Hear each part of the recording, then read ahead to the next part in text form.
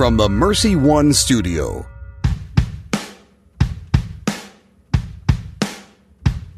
Welcome, folks, to The Uncommon Good with Bo Bonner and Dr. Bud Marr.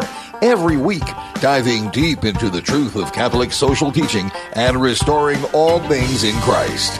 The Uncommon Good is on the air. I'm Bo Bonner. I'm Dr. Bud Marr. And we are coming to you live from these United States. For a little bit time longer, I am alone here in Des Moines, Iowa. Not alone. I got all of my good friends behind the board and everything like that. But here in Des Moines, Iowa, where I'm the Director of Mission and Ministry at Mercy College of Health Sciences and the Director of the Zeta Institute. You can check us out at mchs.edu. Bud, for the time being, out there at Pittsburgh, what do you do in the interim before you get back here into Des Moines? Yeah, I'm the director here at the National Institute for Newman Studies in Pittsburgh, newmanstudies.org. But as Bo's intimating, I will be back in Des Moines in November. Bo, last night via text, Joe Stopulus, host of the Man Up Show, he said, when is your triumphant return? So apparently it's going to be triumphant. I can't make any promises, but I'm thinking of it like sort of in the old Roman sense that we're going to, block the streets and actually have you like walk down. Remember when, were you ever here when we did Iowa Catholic Radio and we did the parade for the fair? I mean, RIP the fair this year, but we've done the fair in the past where we all get in the back of a truck and like wave and everything like that. Were you there for one of those years? Oh yeah. Actually 1 month before we moved to Pittsburgh, I participated, and it really is one of the highlights of my Pittsburgh time because Iowa Catholic Radio was right behind this troop of they were promoting a haunted house. Yeah. So you had people in freaky masks with like chainsaws, and then it was us and Jeannie Wells right behind them. So it was great. So we were right in front of them. We were actually behind the Democratic Socialists. It was a hilarious sandwich of 3 different trucks that went by. The point being, though, is we can redo that, right? We'll just shut down downtown, and then we'll parade you socially distanced through downtown. It can be your triumphant return. That sounds like a lot of fun. That triumphant return, as always, underwrites our show, but technically underwriting that triumphant return, Mercy College of Health Sciences, mchs.edu, where we've got the fall semester in full swing, making plans for the spring and summer. You can go check out everything that we have going on in that regard at mchs.edu. Yeah, in full swing, doing bioethics this fall, Bo, and it was kind of nice. I've taught servant leadership the last couple of semesters, but to get back into issues of medical ethics, and I'm really glad that a place like Mercy is there in Des Moines, still bringing the Catholic faith to bear on those questions. So I think this leads into what we're going to talk about today. One of the reasons that we are getting to celebrate you coming back is, we believe in the truth of fraternal love, right? That like there's brotherly love and sisterly love, that together as a community, we're better, together as a group. And that this is bound by, affection that makes communities become something more than just an amalgamation or an accretion of people. And of course, everyone in Des Moines has been talking about that the gang's getting back together and everything like that. But we sort of have the occasion to celebrate that by talking about the new encyclical that the Pope put out that is specifically about on fraternal love. No one in English ever says the new title of the encyclical, right? Because we all think of Tutti Frutti, like by Little Richard. But the idea of talking about that in these times, the Pope puts out a timely encyclical.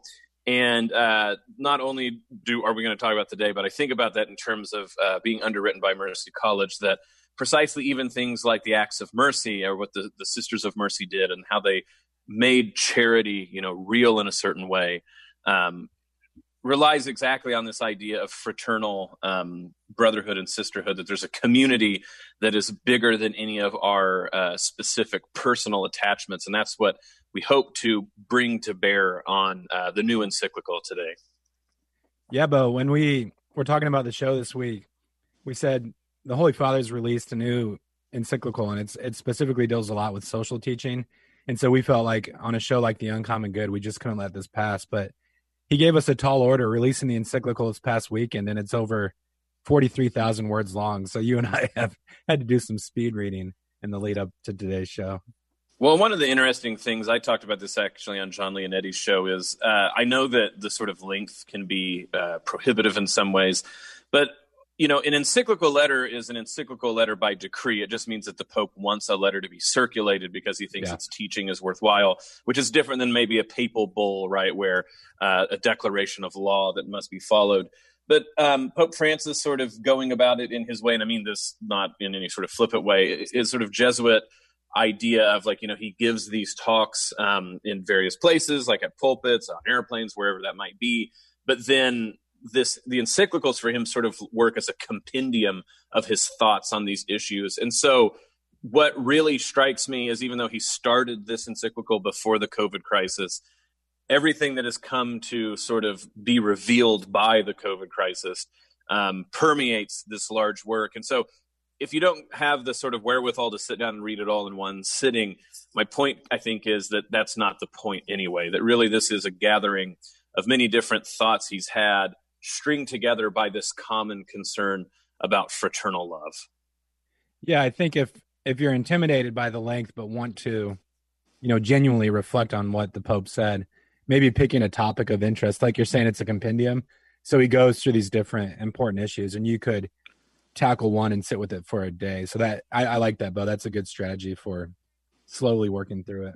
Or even starting off with chapter 1, which is sort of the problems, and 8, the sort of practical things that you can do. But we're going to talk about all of this here coming up soon, talking about the new encyclical that Pope Francis released on fraternal love, on the building up of community to those bonds. This is The Uncommon Good. Bo Bonner and Dr. Bud Marr. Stick around. We'll be talking about this right after this break. Folks, if you have any questions or any comments about the new encyclical or about The Uncommon Good, it's easy to let us know them. We just use the ZipWhip line. 515-223-1150, 515-223-1150, the ZipWhip line. Your way to contact us, to talk about us if you want to, talk to us, leave suggestions, the ZipWhip line. 515-223-1150, 515-223-1150. If you made pledges last week with the Carathon, or if you are only now getting around to being able to think about giving donations, 515-223-1150. If you text that, good way for us to get back in touch with you. But again, when it comes down to our show, things you want to leave, suggestions, hashtag UCG for the Uncommon Good, the ZipWhip line. 515-223-1150, 515-223-1150. This is The Uncommon Good, and we'll be back right after this. Tickets are available for the 59th Annual Dowling Catholic Pancake Breakfast at dowlingcatholic.org. Tickets will provide 4 pancake breakfast boxes containing the Dowling Catholic High School signature buttermilk pancake batter mix, plus individual syrups. Enjoy delicious pancakes on your schedule and in the comfort of your home. No need to get up early and stand in line. Make your pancakes on your time. Learn more about the 59th Annual Dowling Catholic Pancake Breakfast tickets at dowlingcatholic.org. Get your tickets today at dowlingcatholic.org. Support for Iowa Catholic Radio and Be Not Afraid is provided by Dream Dirt Farm Real Estate and Auction. Learn more at dreamdirt.com, including their online auction house Farm Bid at bid.dreamdirt.com. Dream Dirt Farm and Equipment Auction Services, farm auctions done right. Thank you, Dental Associates, for supporting Dowling Catholic Sports 365. Dental Associates, addressing your smile, needs, and dreams. 515-225-6742. Online at DesMoines-DentalAssociates.com. Support for Iowa Catholic Radio and Storm Alert Weather is provided by Divine Treasures. Divine Treasures is a Catholic book and gift store serving the Des Moines community for over 25 years. Their mission is to help Catholics know, love, and keep their faith in our Lord Jesus Christ and His church. Divine Treasures is where you can find great Catholic books, beautiful Bibles, rosaries, jewelry, statues, and religious gifts for those memorable events in your life. Divine Treasures, 5701 Hickman Road, Des Moines, 515-255-5230. Thank you to Divine Treasures for their support of Iowa Catholic Radio. Thank you, Big Red Q Quick Print, for underwriting the sports report. Family owned and operated since 1980, Big Red Q Quick Print is a full-service print shop ready to help you with all your printing needs with speed and accuracy. BigRedQ-DesMoines.com. Support for Iowa Catholic Radio and John Leonetti in the Morning is provided by Five Sons Naturescapes. Five Sons Naturescapes is a Catholic veteran-owned family company providing premium outdoor landscaping. Learn more about Five Sons Naturescapes at fivesonsnaturescapes.com. fivesonsnaturescapes.com. We're back with the Uncommon Good. Bo Bonner and Dr. Bud Marr coming to you this Wednesday. Glad that you are able to join us on the show. Always an honor and a privilege to join our listeners talking about the subjects, the news, what's hot. Maybe not so much that, but I will say that it's easy to address all of those issues because in the news, we had Pope Francis dropping a not small encyclical on us. Many words, many things to say, but many pertinent things to say, not only in general because of what's going on in the world and how he addresses it, but particularly for our show where we talk about the common good. A lot of, to steal one of your favorite phrases, Bud, grist for the mill that we can use to consider for our show and what it means to approach the common good. But I guess, Bud, before we start, it's important to really set the scene. People hear us talk about popes releasing encyclicals. That can sound like, I don't know, a piece of farm machinery, maybe something like really technical. But an encyclical really just means a letter worthy of being circulated. But maybe what's the history of why we get encyclicals now, and what are we supposed to do as the faithful when we hear that encyclicals have been dropped, as it were? Well, this tradition has a long posterity in the church, and I think all the way back to the first century, Bo, with the Apocalypse, or with the book that we call Revelation, the last book of the Bible. And it was clear that the author was addressing specific churches, but also that he intended it to be circulated. So there's several churches early in the book where their specific mention is made of them. And if I remember correctly, you see a similar thing in Paul. He sort of assumes that the letter is going to be passed along to a different community. Now, these circular letters from the Pope that we're talking about today, Bo, I think, you see that in the Bible, but there were periods in church history where it wasn't usual for the Holy Father to do this sort of thing. But in the early modern and modern era, this practice has really picked up. I think you're more up than I am on the difference between like a bull and an encyclical. But since the time of Leo the 13th in the late 19th century, each pope, especially Leo, and I think of St. John Paul II, they were pretty prolific in releasing these circular letters that were considered pastoral teaching that the entire church should take into consideration, should receive, reflect upon, and seek to apply. No, but I think that's a great way to sort of set this up, is that we have many reasons why we would get papal documents. Of course, as a pastor, the Bishop of Rome, and a shepherd of the Universal Church, the directions and the teachings of the Holy Father take on a very important sort of regard, of course. Throughout the Middle Ages specifically, a lot of people, when you go look in medieval history, you're probably going to come upon, papal bulls and documents like this where popes make legal decisions, as it were. They make declarations that have binding authority. Most of the councils that we would think of have papal bulls attached to them that either say, the directives of this council are binding, or however this might be. What you start to get in the modern world, and you can argue about who made the first encyclical. Pius IX, of course, has some, but Leo the 13th really makes the encyclical tradition come into its own, where he's addressing these massive, pressing topics that the world is sort of wrestling with. Maybe most famous of all, in some ways, is Rerum Novarum, where he talks about the new social order and starts the tradition of the social encyclicals. Because, in many ways, if you're talking about something like, so this one is talking about labor and, what is to be expected. How are we supposed to understand the new movements of labor? So he's talking at the turn of the 1800s into the 1900s. What laws are you going to point out that sort of sum everything up? And so instead, what you start to get is a tradition of the popes addressing issues present in the world and using their authority, of course, as the Pope, but also as just their sort of personal ability to read into things, to utilize their advisors, things like this, bring to bear the mind of the church to address certain of these issues. Now, but this gets confusing, and like we could probably get our own. It would have to be an whole hour of the show about how that sort of plays out in terms of what is teaching and how do you follow that. I think sometimes people really want the encyclical tradition to be legal documents when they're not. That's, of course, not to say, of course, that these circulated letters don't contain teaching that we're supposed to take to heart. Again, like you were pointing out the book of Revelation, for instance, or the fact that we have these sort of Catholic letters in the New Testament, right? Letters that someone wrote to someone else, but were then deemed worthy to be read by everyone. But you think about that, right? So if you think about maybe like the letter of James or one of Peter's letters or even one of Paul's letters, they obviously are addressing specifics to that group of people at that time. But they don't necessarily have bullet points for us to follow. Instead, through addressing these issues, teaching, so to speak, emerge from the text themselves. So we still have to, so to speak, interpret those things. We interpret the letters of Paul. We don't, like we don't have like bullet points that obviously come from them in certain ways.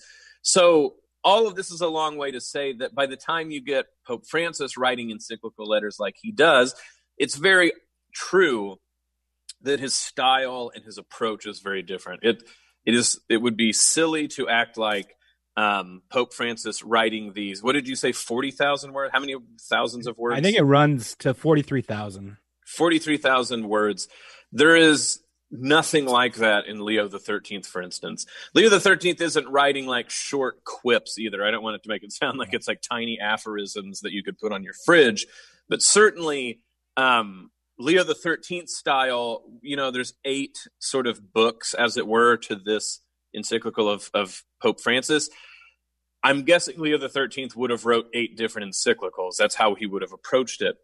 But just because people approach these things different, and again, Pope Francis isn't the first to do this, you see different sort of styles. You have the Leo the 13th style, which starts to be different by the time you even have Benedict the 15th, let alone Benedict the 16th.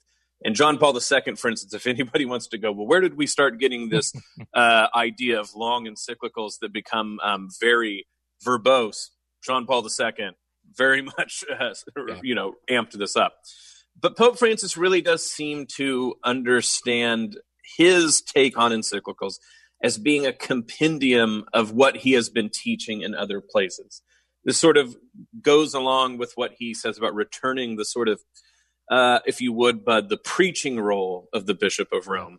And so he preaches like all the time. I mean, and certain popes really, you would only hear about their sort of public audiences on Wednesday. But Pope Francis, even when he's just giving sort of like a short little 5-minute homily, in just to the people who live in the house where he does, that will, eventually get seen on the internet and things like this. Part of this is just what technology affords. In his process of discernment, it really seems like he thinks, okay, so you're going to give like all of these talks, and maybe you're going to try some things out. Some things work, some things don't. And by the time you get to the encyclical letter, you have a compendium of what he prayerfully is meditating on, what he thinks the church has to bear on these issues, which might be why this encyclical letter looks like a bear, to deal with, because of all the words that it uses. Yeah, and Bo, we're talking about some of this not simply to geek out this morning, but it really does come to bear on how we think about receiving the encyclicals as members of the flock. And it's unfortunate, but we have to acknowledge that a phenomenon in American Catholicism today is that the Pope is sometimes a divisive figure, and that's not unique to this pontificate. There are, so to speak, fanboys with each Pope. And, right. Not to pick on any one person, but like someone like George Weigel, he sees his writing as very much almost like an extension of what John Paul II was supposedly about. And you see writers like that under Francis, like Austin and Verre. And so what happens, unfortunately, Bo, is I think sometimes as American Catholics, we get in this mindset where we have to sort of pick a side. And I just have to say, in reading some of what's been written about this latest encyclical, I think it's fair to say there's some on the interwebs who approached it from a hermeneutic of distrust. There's almost whatever the Holy Father was going to release, it was going to be received poorly. I hope I'm not being unfair there. But I guess, Bo, it's good to step back sometimes and think about all these things, like what type of document is an encyclical and what level of authority does it have? So I'm not trying to undercut like its message or the fact that we should listen to what Pope Francis has said here, but we do have to acknowledge like this letter doesn't have the same level of authority that, say, Pius XII's declaration of the Assumption had. That's a dogma, and it's something that we all have to believe. Now, that being said, the flip side of that is we can't operate with that mindset and just say, well, I'm not going to listen to it at all. Hebrews 13:17 says, obey your leaders and submit to them, for they're keeping watch over your souls as men who will have to give an account. So that commands straight out of sacred scripture. Now, for me, Bo, the key, and we can get into this as we talk about individual parts of the encyclical, is as a Catholic, am I wrestling with what my leaders are teaching me? And so it's okay to come across a passage and say, I have difficulty squaring this with what I've been taught in the past, or I'm struggling to apply this in the way that Pope Francis seems to be saying we should apply it. And to me, that's a different mindset than that hermeneutic of distrust where, I saw tweets where it sounded like the individual is saying, listen to me first before you listen to your Pope. And once you move into that kind of MO, you're skirting dangerous territory. Yeah, I like that, the hermeneutic of distrust. You also have the hermeneutic of using the recently released document to own whoever it is, this person or that one. So we had a lot of like quote texts immediately out. And some of them I think it makes sense why they were escalated as they were.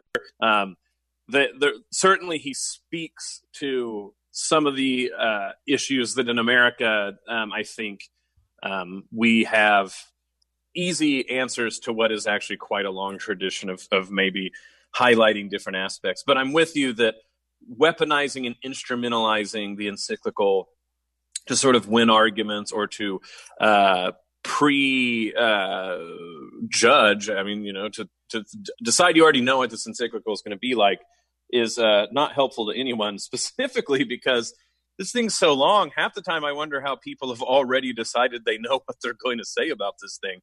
It's been around for like only a couple days and people are like, I've read all of it, I'm a pro on it, and you shouldn't listen to any of it. Or consequently, you should listen to every word. It's the new gospel. I'm like, man, I kind of feel like we're going where, angels fear to tread immediately within the week talking about this, Bud. But it seems important enough, and especially with all that it's bringing up, it seems timely to go ahead and at least bring a general sense to our audience what is being teased out here, and maybe hopefully prompting them to go prayerfully read this over a long period of time to imbibe the teaching and the challenges. And as you said, I think this is part of Pope Francis's MO. He likes the idea of saying that we're going to reason through these things. And so if we're taking him at his word, if we can be docile and obedient enough to hear our shepherd teach us, and it works to be honest about where we feel challenged, and that's like I guess what we're trying to say with this first part of the segment is encyclicals really do bear the spirit of the Pope who wrote them and how they address these things, and that there's been multiple ways this is done. Pius the 10th and Pius the 11th dealing much differently with things like modernism and theology, as opposed to Leo the 13th sort of speaking grandly on the huge architectonics of history, to Pope Francis here, like throwing out a lot of things for us to chew on when thinking about why the world has become as divisive as it has. Well, for example, just to stick with this for one more moment, and Bo, I kind of regret mentioning specific authors a few minutes ago, because I do want to avoid, picking on individuals when they don't have a chance necessarily to defend themselves or respond. But just I'll speak in code a bit here. But I was reading some commentary on the encyclical, and it was from someone who billed themselves as a quote unquote traditional Catholic. And this individual jumped on the passage. Do you know the section that's labeled liberty, equality, and fraternity? Yes. And in short, he argued that this was the introduction of Freemasonic principles into the Catholic Church. And I know folks, jumping on Freemasonry early on a Wednesday morning, maybe you're not ready for it yet, but just to illustrate the point, he said, well, this is a Pope basically teaching what the Freemasons have always defended. And I went back and looked at the passage, Bo, and if you read it closely, to me, it's clear that Pope Francis is taking that language and saying, look, your societies have advanced this, and they've said, like, this is the foundation of human social life. And he, so to speak, purifies them. So he says, liberty properly understood in a biblical key is something that's important for Catholics to affirm. But the idea that he was like greenlighting Freemasonry was just, to me, it was an argument in bad faith. And then this same individual went on to say, like, well, part of the problem was that it was written in Spanish, and Latin is the universal language of the church. And the fact that he's writing this in Spanish, it's slippage, and that leads to this kind of incoherency of thought. And my mind immediately went to important encyclicals like the condemnation of National Socialism, Nazism, in the lead up to World War II. That encyclical was written in German because the Pope knew that it was important for Germans to read it. So this idea that it was just kind of a strange direction to the argument. You see what I'm saying, Bo? Absolutely. I think that when you can come up with any reason not to take the Holy Father at his best word, that whatever else we mean, whether you can call yourself traditional or not, that it is not traditional to come into the fray deciding I'm going to find every reason not to agree with the Holy Father. And, I think about this in debates about things where I've studied some of the issues, as it were, and have, opinions on it or whatever. And, you and I both, before we converted, were part of a Protestant divinity school that was very much behind pacifism in Christianity. There was a huge Amish influence there, not Amish influence, but Anabaptist, I should say.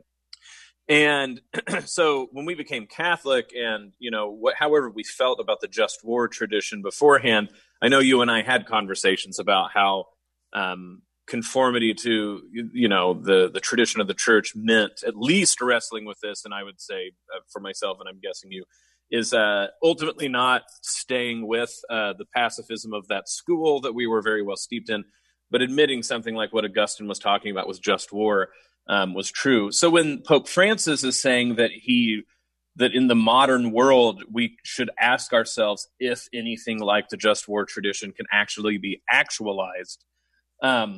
If you're going in deciding you're going to find something to disagree with the Pope about, well, friends, that you're going to read that in such a jaundiced way that you're not going to be fair to what he's getting at. I myself wonder about this as just a sort of like person on the street thinking about war.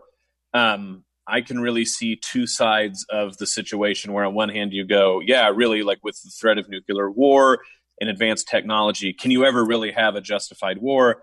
And then I also think of, as a dad and think about like, well, what are we going to do if people, don't have that sort of ability to defend themselves. So, but when I approach the Holy Father and what he says, and especially when he very much in context points out that he's not, so to speak, poo-pooing the entire tradition beforehand, but talking about a prudential decision about how things are on the ground now, it matters how you approach all of this coming up when you read this encyclical. Because if you go in deciding I'm looking for places where the Pope is going to be wrong, you are not going to read that in the right mindset. You're going to see a break with tradition where the text itself says it is not breaking with tradition, but making a decision about the practical points on the ground. And I think, Bud, when we get into it next segment, that most of this encyclical has moments like that for all of us in some way, where he's going to be pushing us and challenging us not to abandon the tradition, but think about the implications for how that looks on the ground here and now. We're coming up on the break. This is The Uncommon Good. When we come back, more talking about the Pope's new encyclical. Stick around for Bud Marr. This is Bo Bonner. We'll be back right after this. Folks, if you want to be a part of the Uncommon Good and Iowa Catholic Radio on the internet, easy to do. You just go follow us through our social media. You can go to the original social media site. That is our website, iowacatholicradio.com, where you can listen live, you can donate, you can sign up for newsletters and keep in touch. You can go to Facebook, look up Iowa Catholic Radio and friend us there, and then you will see our posts. You can go to Twitter, and if you want to follow our tweets, go to @IACatholicRadio, follow us, and then you can be tweet friends with us. And finally, you can download the Iowa Catholic Radio app, and anywhere there is a connection to data, you can listen live, donate, and other things as well. The website, the app, Facebook, Twitter, everything's there. We hope to see you there. We hope to be good old social media buddies with you soon. This is The Uncommon Good, and we'll be back right after this. Support for Iowa Catholic Radio and Faith on Trial provided by Paul Martin and Paul Mitchell, owners of Imogene Ingredients. Imogene Ingredients supply specialized feed ingredients for livestock and pet diets to improve maternal and young animal health in both conventional and organic production. Information about Pharmatan and other products at ImogeneIngredients.com. Paul and Paul are members of St. Augustine's Knights of Columbus and encourage their brother knights to keep standing for their faith. Partial support for Catholic Women Now comes from injury attorney Fred Haas. When Iowans have been injured through no fault of their own in a car, truck, or motorcycle accident, harmed in a work-related injury, or suffered injury due to negligence of others, Fred Haas has been on their side to help recover from financial, physical, and emotional loss. Fred, double D, Haas, double A. Online at fredhaas.com. The Des Moines Law Offices of Fred Haas. While we have time, let us do good. Support for Iowa Catholic Radio and Christ is the Answer with Father John Ricardo is provided by Confluence Brewing Company. Brewed locally and featuring regular, seasonal, and limited release beers available at local stores, bars, and restaurants. Confluence Brewing Company at 1235 Thomas Beck Road, off the bike trail south of Grays Lake, and online at confluencebrewing.com. Confluence Brewing Company offers curbside service and would like to thank you for your support. Thank you, Confluence Brewing Company, for your support of Iowa Catholic Radio. Here's your forecast on Iowa Catholic Radio. We have high pressure moving in, and that'll keep things sunny today with our afternoon high around 80.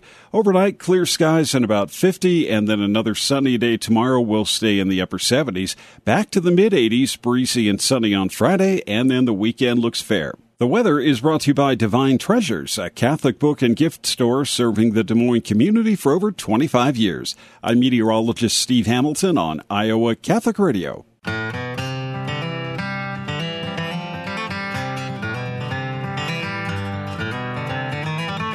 We're back with The Uncommon Good. Bo Bonner and Dr. Bud Marr joining you this Wednesday. Thank you for listening to the show. Thank you for coming back on the air. We love having our listeners be a part of the show, and it's just an honor to speak to you. And it's an honor to speak about Pope Francis's new encyclical, Bud, Fratelli Tutti. I was joking around about Americans all saying that wrong because of Little Richard. I think I said that right. But the idea, of course, is on fraternal love, the brotherhood and sisterhood of all human beings, and the sort of, if Laudato Si, as people said, was about our common home, this encyclical really is a long meditation on our common plight, as it were, our common necessity of needing each other and how that looks in the world.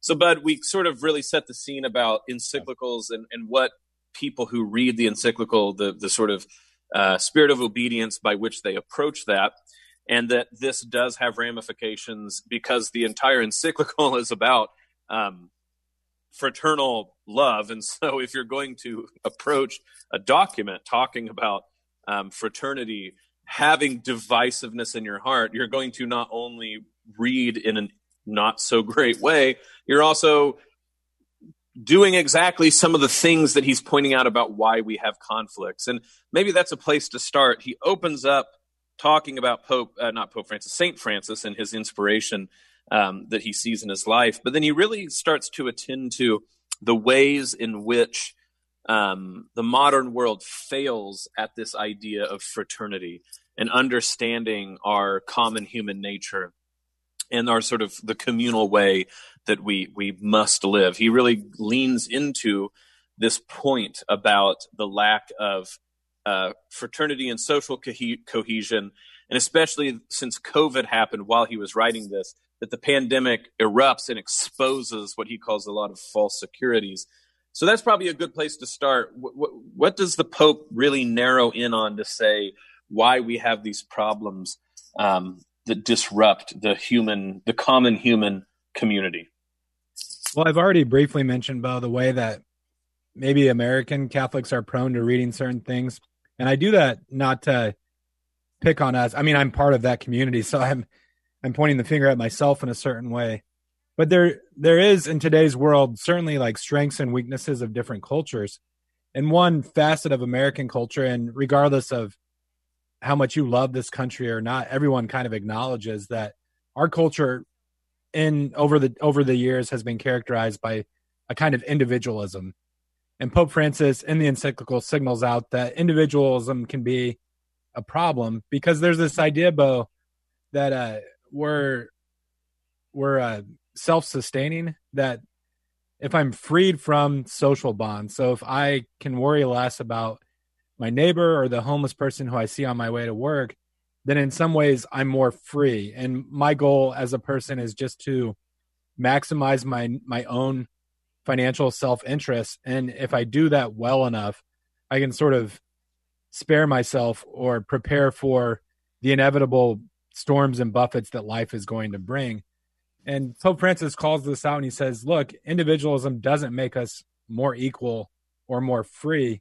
And when we start thinking about the good, it can't simply be a question of the status of any individual or even a collection of individuals, as if the common good was like a sum total of individual interests. But there are certain issues and concerns about human life. We're inevitably social beings that we can only address at a kind of communal level. And, you know, there's some obvious examples, like say there's a river running through a city like Des Moines. You can't just have this kind of unrestrained use of the river. It's a resource. It's a natural good held in common. And so the question of how we relate to natural resources like a body of water, but also how we structure things like taxes and, you know, what sort of wage an individual should earn for a certain job, like those are not incidental to the Catholic faith. The Catholic Church has always been bold and willing to address questions of justice at that level. Well, and I think, but if you look at this chapter 1, if you just look at the headings and subheadings that he has, you begin to see the story he sketches out about the lack of universal fraternity. So the first one out of the gate is Shattered Dreams. Let me back up that actually the title of chapter 1 is Dark Clouds Over a Closed World, which sounds like one of the best emo albums that probably came out in the year 2005. Dark Clouds Over a Closed World. I'm just imagining like a lot of black fingernail polish and some thumping beats there, bud. But beyond the really cool title of the whole thing, you start to look at what he titles, like I said, the headings and the subheadings. You start to really get at what's going on. So Shattered Dreams, he points out that we had this conviction, he says, with things like the European Union, the sort of pan-Latin American and even I'm thinking pan-African movements, post-World War II, where people are like, okay, what's the only way we're going to get around repeating things like World War I and World War II is to be honest about these things. But he said various things throughout history immediately started to up the divide and conquer mentality rather than this move towards universal brotherhood. And he really does talk about transnational economic powers. But what's interesting is he's not just sort of laying the blame on economics, like sort of as the scapegoat. Yeah. The next subheading is the most interesting, maybe the whole part. So if people go, I don't want to read the whole thing, I'm only telling you to read like 14 chapters in, not chapters, paragraphs. He calls it the end of historical consciousness, which is a loaded term, but immediately what he talks about is that youth who don't know where they come from are easy to manipulate. So he talks about this individualism that you're talking about is not only that we become, like you say, little atoms that can be thrown anywhere, but he talks about it as a new form of cultural colonization. That if you make people abandon their tradition and either from craze to mimic others or to foment violence, or from unpardonable negligence or apathy, allow others to rob their very soul, end up losing not only their spiritual identity, but also their moral consistency and in the end, their intellectual, economic, and political independence. So that's from paragraph 14. So funny enough, this encyclical that if you hear from the right people seems so anti-traditional, out of the gate, he's saying a sort of colonization where we destroy traditions for the hope of making the world more efficient for economic means is the very thing that starts making this dark clouds over the closed world. And so it's not like this sort of like kumbaya, pan-universal, everybody should be the same. He's pointing out that the destruction of local traditions is exactly the paving of the way that allows this destruction of human fraternity to begin in earnest. Yeah. Well, and another way that this critique of individualism and the sort of bulldozing of local cultures plays out is when he talks about the economy. And he emphasized pretty strongly, Bo, that the marketplace by itself, on its own, cannot resolve every problem. And in this case, he's really firing some shots at sort of like really laissez-faire capitalism and this idea that there's a free market. And if you just leave it alone, that, individual self-interest and egoistical pursuits will level things out. And there will be like justice will be achieved by, in Adam Smith's language, the invisible hand of the market.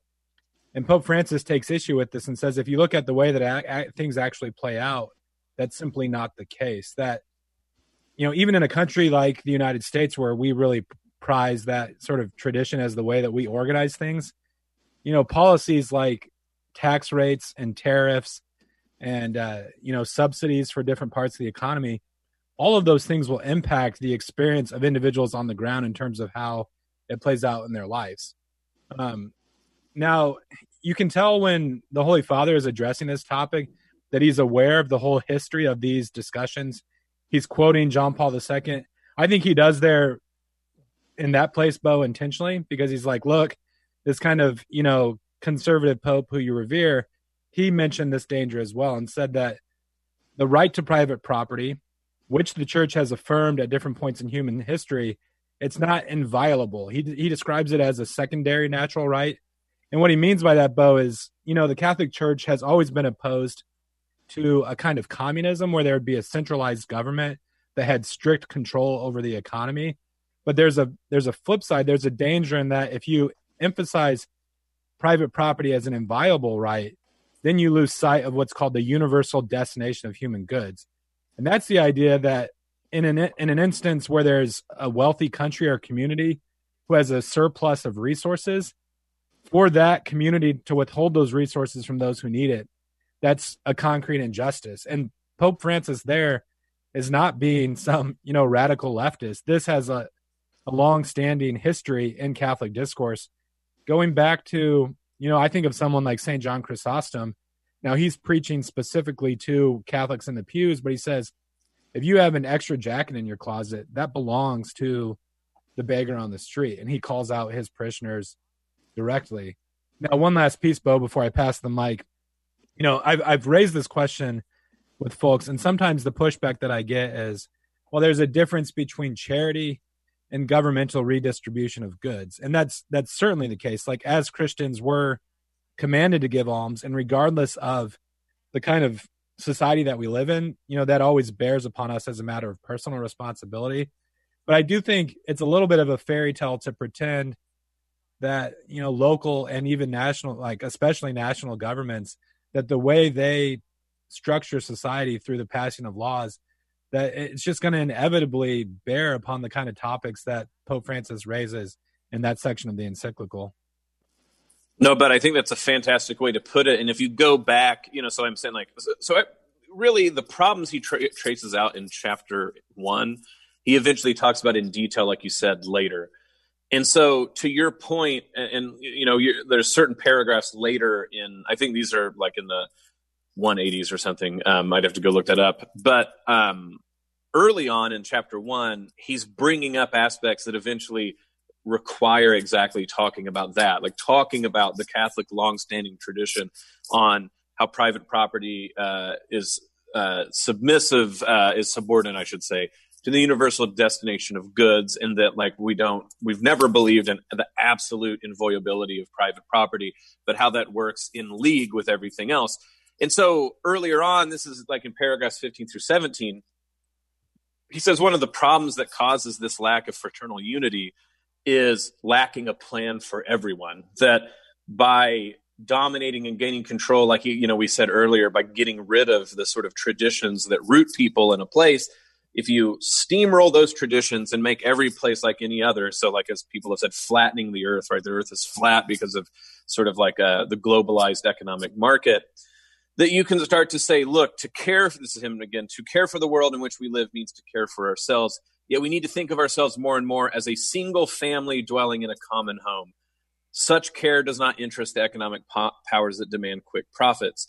So he points out to all you're saying is if we understood property not in terms of sort of units of economic right or inviolability or fact or things like this, but instead talk about even property in terms of living as a single family dwelling in a common home, you start to think that what he's getting at is not making huge decisions about debates regarding collectivism, communism, socialism, capitalism, all these things like this.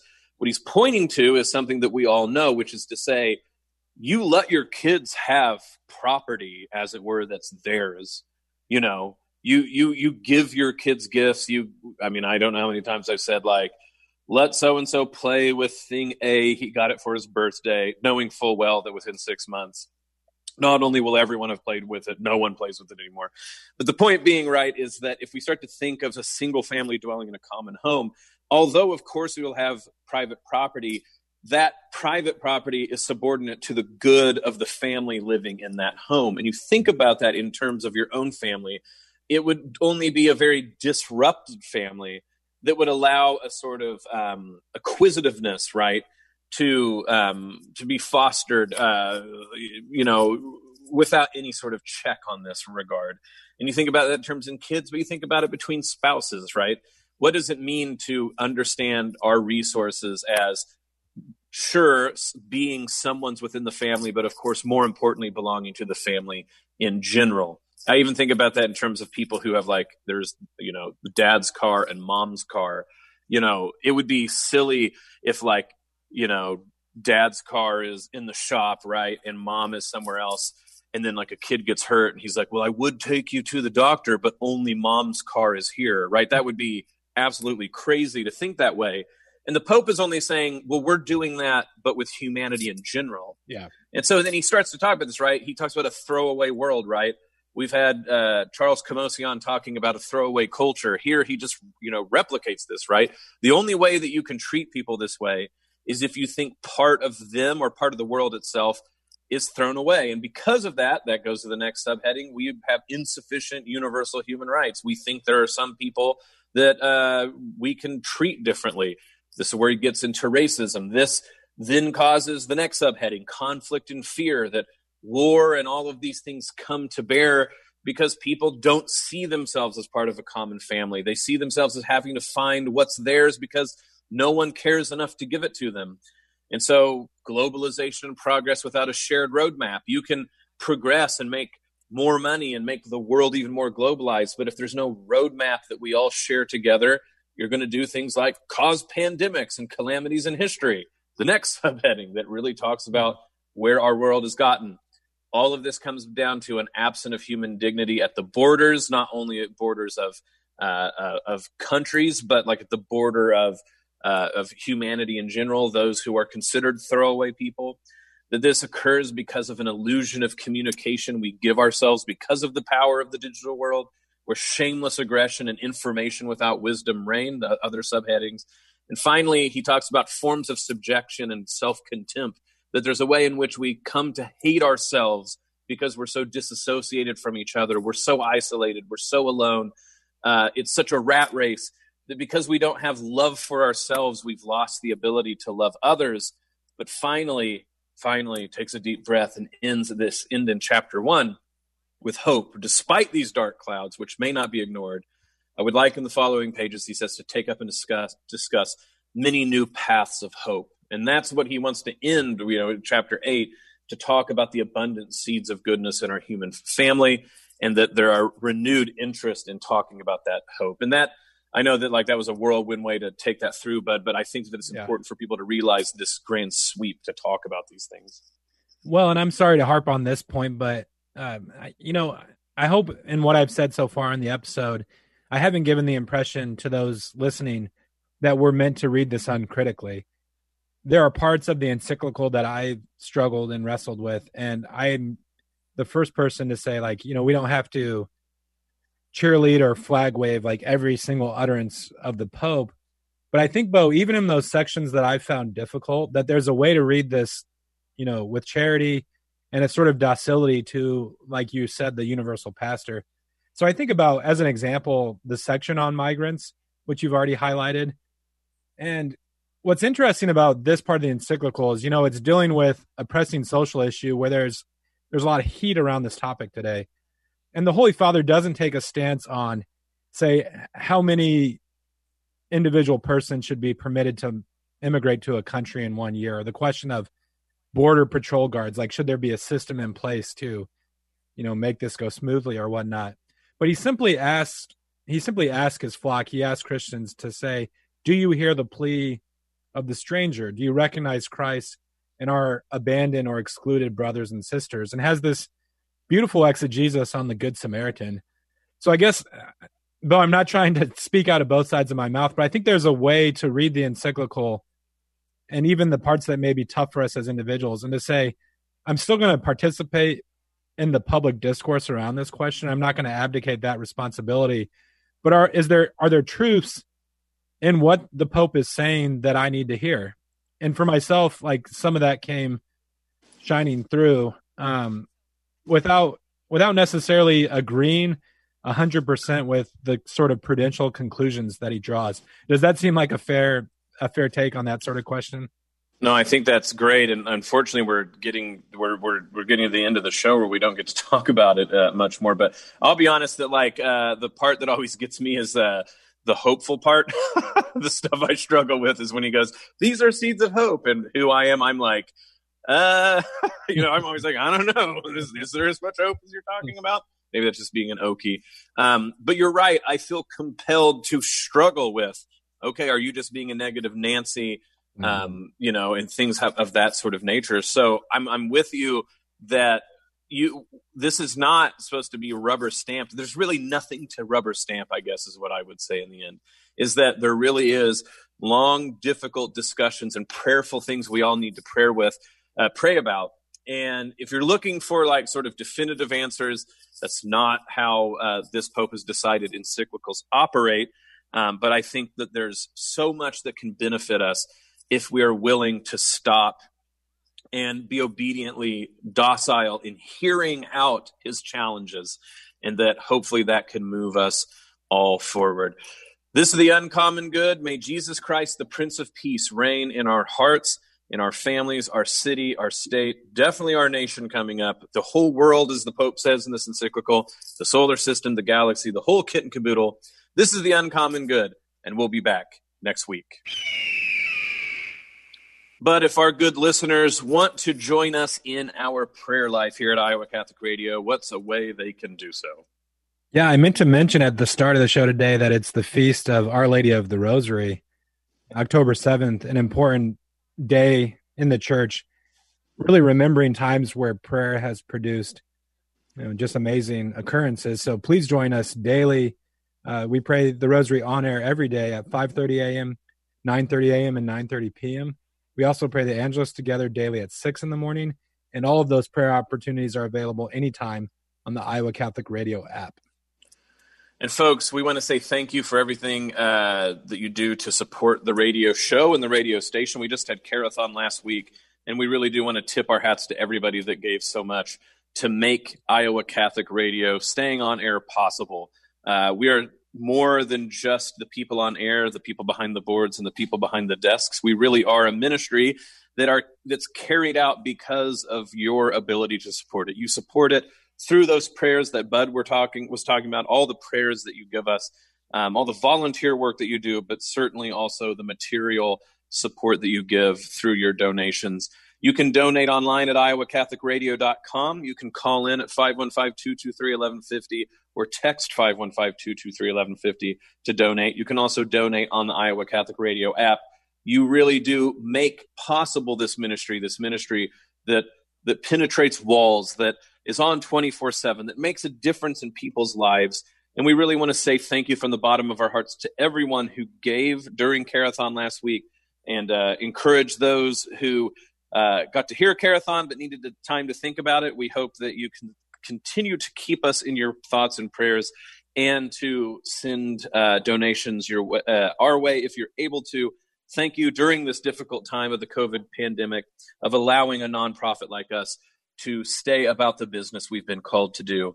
Thank you for supporting our show and all of the ministries at Iowa Catholic Radio. Well, Bud, every week that we stay on, there's more 2020 type things to pray about. Obviously, the various people in government that have been getting sick, the hurricanes in the Gulf, the election coming up, a lot to pray for.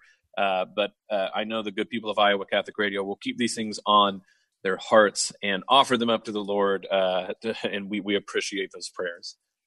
Certainly. And if our listeners think about it in your charity, please say a prayer for my family during this transition time, and can't wait to rejoin, everyone there in Des Moines. That's right. And pray for the poor people of Pittsburgh who won't know quite what to do, but I'm sure they'll find someone else who will discover the magic of French fries on salad there soon. Bud, take care this week. And like you said, we'll be seeing you soon. All right. This is The Uncommon Good. God bless everyone. We'll see you next week. The Uncommon Good with Bo Bonner and Dr. Bud Marr is heard every week on wonderful Catholic stations like this one, and anytime on podcast. Just search for The Uncommon Good.